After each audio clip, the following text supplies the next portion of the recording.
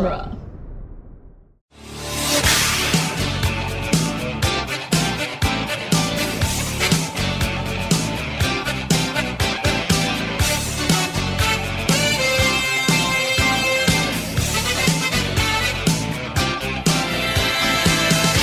Welcome again to Back to the Future Minute, the daily podcast where we analyze the movie Back to the Future Part 3, one dedicated minute at a time. I'm Scott Corelli. I'm Nick Jimenez in the news.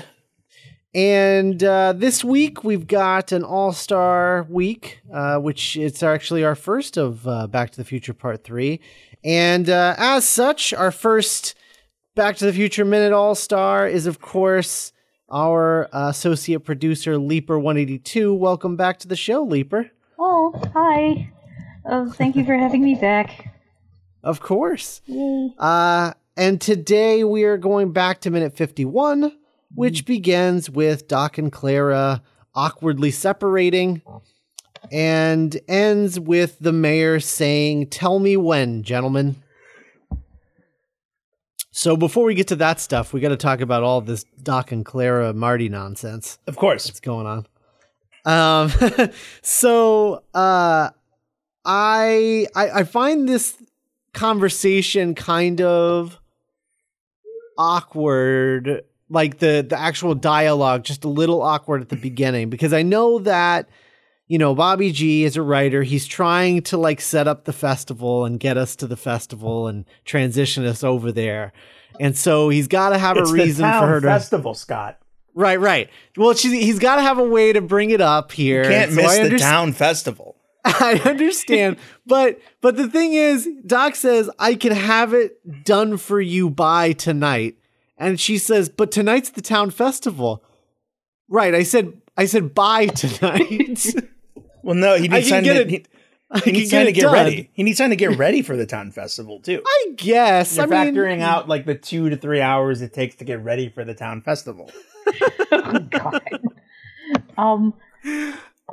I always kind of read it as like, I can have it ready for you by tonight, and tonight could be like, you could have it ready like 2 hours into the festival or something like that. Yeah.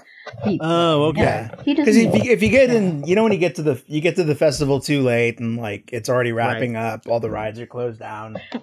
As Clara says, it's an important occasion. It's an important. Who told her that? Like right off the train. I don't know. Now you don't want to miss the town festival. It's very important. I mean, I bet there's not a lot of events that have banners. And when she walked into town to bring the telescope, she probably saw the banner, was like, "Oh, that must be an important occasion." Mm-hmm. It has a banner. It has a banner. This place doesn't even have a real library or anything yet, or like a courthouse, but it's celebrating this festival. Right. Mm-hmm. Yeah. I think the biggest library in town is probably in Doc's lab and at Clara's house. At the bottom of that gorge. Or at the bottom of the gorge. Good point. Ouch. Good point. So I just noticed something kind of weird, and it's weird that I didn't notice this earlier, but there's a moment in this minute when Clara is leaving and she says like, "Goodbye, Emmett," and then she turns to Marty and it's like, "Goodbye, Mr. Eastwood." And it suddenly hit me for the first time that Doc didn't use an alias, which is, it begs the question, like, does Marty need to be creating all of these aliases if like Doc isn't even bothering to do so? Well, like everyone is calling him Emmett or Dr. Brown, which is his name. So like, why does he have to, why even tell anyone that he's, I guess it's because he was lying to Maggie, right? Right, because he couldn't be McFly. Because then he'd be like, shut the front door. Right. But with Doc, the reason that he has to use his first, because I'm with you. Yeah. I think he should be using an alias, but the reason he has to use his first name, his real name, is because if he didn't, they wouldn't have known that was Doc on the tombstone. Oh, right, because it would have been like, "Here lies Passepartout." Right. Yeah. So it's it's screenwriting convenience, but you got to do what you got to do. It checks out. It totally checks, because then you have to like come up with a way for them to find a photo of him in the Old West first, and then you have to find a way to show that he died 7 days later. Yeah, Like, then it gets a little too J.J. Abrams-y for me. right, exactly. This is much more tight and clean, and neat. I'm in love with the way the Doc is still holding up the telescope. Yes. He never puts it down. He's Twitter pated. He's distracted by the pretty. Oh, it's so good. I mean, look, I would have a similar reaction if she came by my lab, my garage lab farm. Let's be honest, Scott, your whatever house. that thing is. Your property. Right. Yeah, I really like the awkward first like flirtatious meetings can be really hackneyed if they're not done well, and I think this is really like understated and charming, for lack of a better word, really. Yeah. I guess. And there's also, it's an establishing moment. I mean, yeah, there was he like literally rescues her from dying, but there's also, I think this is the first time that they've talked since then, and it's also establishing the relationship. Just both of them are nervous and both of them are really interested in each other, so there's continuing that instead of like going from 0 to 60. Right. Yeah. Well, and what I love about it is that, because of what we know about Clara from the comic book and what we've gleaned from everything about Doc from the movies and other material, this is a first love for both of them. Mm-hmm. So this is the equivalent of like a middle school romance, like as far as these sort of awkward exchanges and things like that. And I think it's really true to that kind of like puppy love sort of thing. Yeah. Well, there's an argument to be made that both of their first loves were Jules Verne. Aww. Right, I guess so. They're I guess that's true. they're adorable nerds in love. Very much so. Yeah. The other thing I wanted to point out about this scene the reason I love this scene is it is we've been talking as we've been going through this movie, we've been pointing at scenes that are sort of reimagining, sort of remakes of scenes from the other movies. And this is a remake of the scene where Lorraine comes to ask Marty to the dance. Oh, and yeah, and Doc just kind of awkwardly like in the background. Yep. Right, exactly. Oh, Yeah. Yeah, God. I didn't even catch that. That's good. Yeah. So I really love that. I love the structure of the Back to the Future trilogy and how it does all of these repeat things. And some of them are really obvious, and then other ones aren't obvious really at all, like this one. Yeah, like it's so organic that you don't even catch it as like a callback or a reference. Right. Because instead of being like this aggressive sex kitten, Clara's just really sweet, and she's just like, "Oh hey, I heard you can fix my telescope," and there's no weird innuendo. She just, he's a really nice guy who happened to save my life, and hey, he can fix my telescope too, and oh hey, he might be interested in science and all kinds of. Get yourself a man that can do both. Yes. Right. Yes. Yeah, I also, he's easy to forget in the scene, but Marty's reactions to all of this they're a beautiful thing to behold. Yeah, he's like they're awesome. he's playing eyeball tennis, because he's just going back and forth between the two of them, and then he's violently shaking his head at one point. I like that he's 60-40 mad and fascinated. He's almost kind of amused with what's happening, isn't he? Are you guys getting that? Yeah. Because it's like a constant internal battle, because he loves seeing his friend happy, but he's also like, we've got things to do, and I don't know if this is a good idea anyway. This Yeah. is sort of the kind of thing that you always tell me not to do, and now you're doing it, and I don't know if that's a good idea and if I should stop you. I think Marty is a little flustered about having to be the grown-up. Yeah, I know. It's like, whoa, wait a second. My like only reliable father figure is like starting to like unravel. Oh no. Yeah. And then there's also the fact that I don't think he's ever seen Doc being this hung up over a lady before. Or just another human, really. Yeah. Or really a human. Right. Doc is just like all Twitter pated, and it's like it's like if your best friend just suddenly did a 180 and started just completely ignoring you and paying attention to a girl, and it's like, wait, what happened? What's going on? Oh, Doc. I keep your eye on the ball. Keep your eye on the ball. Come on. No, we have to go back to the future. Right.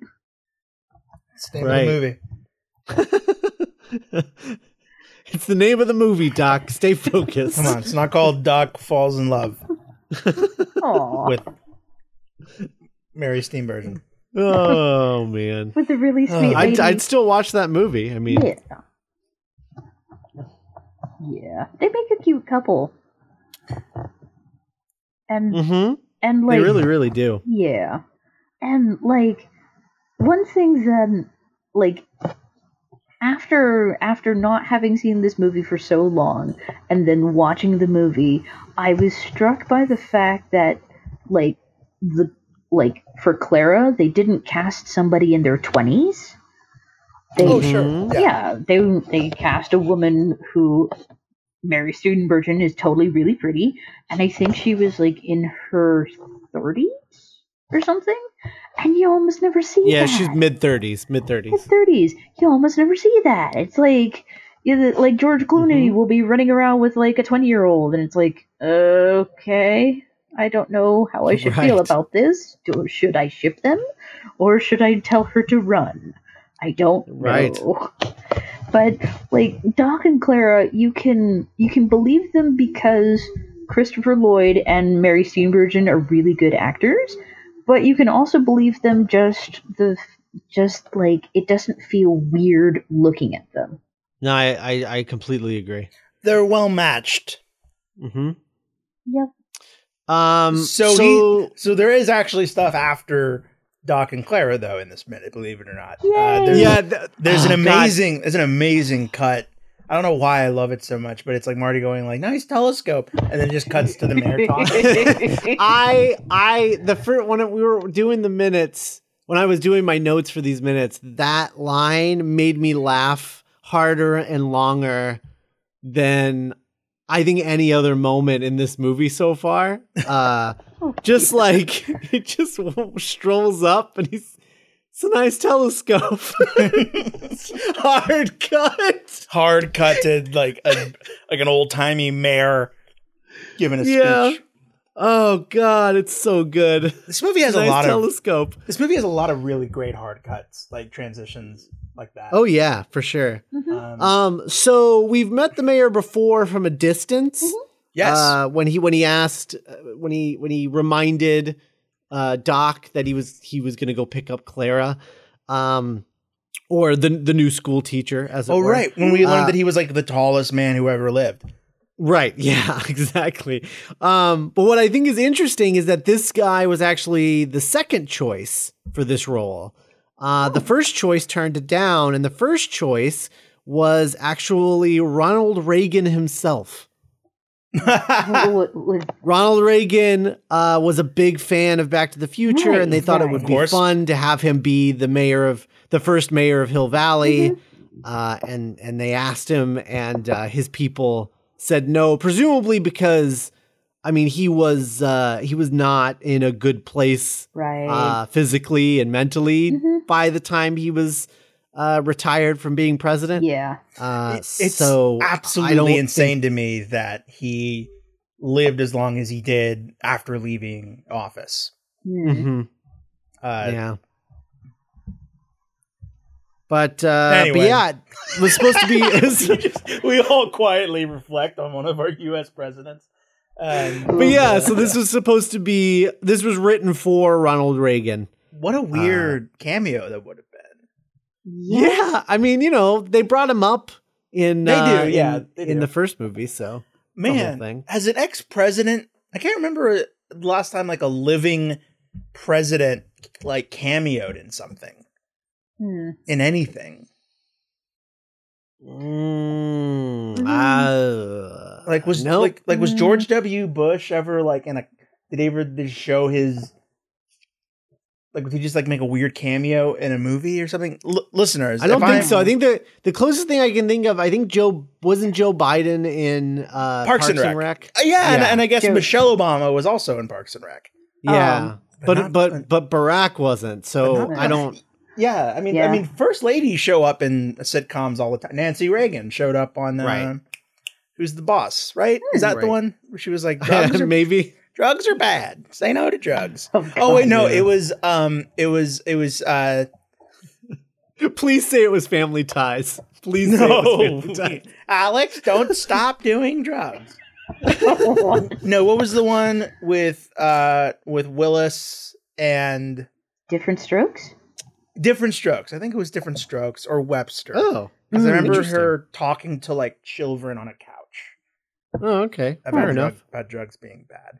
Anyway. Drugs are bad. So the clock is dedicated to the people of Hill County.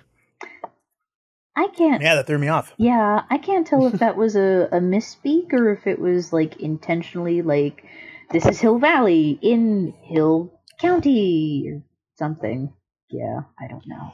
Well, the way I think there's a lot of people here. And I think that this little town that they're in right now is Hill Valley. And that everyone lives kind of spread out, and they call that whole area Hill County. Oh my God. Are some of these people from the hills? Yeah, I think maybe. And they came down into the valley for the celebration. For the festival, yeah. For the festival. That's what I'm thinking. They wish to go to the festival. Right.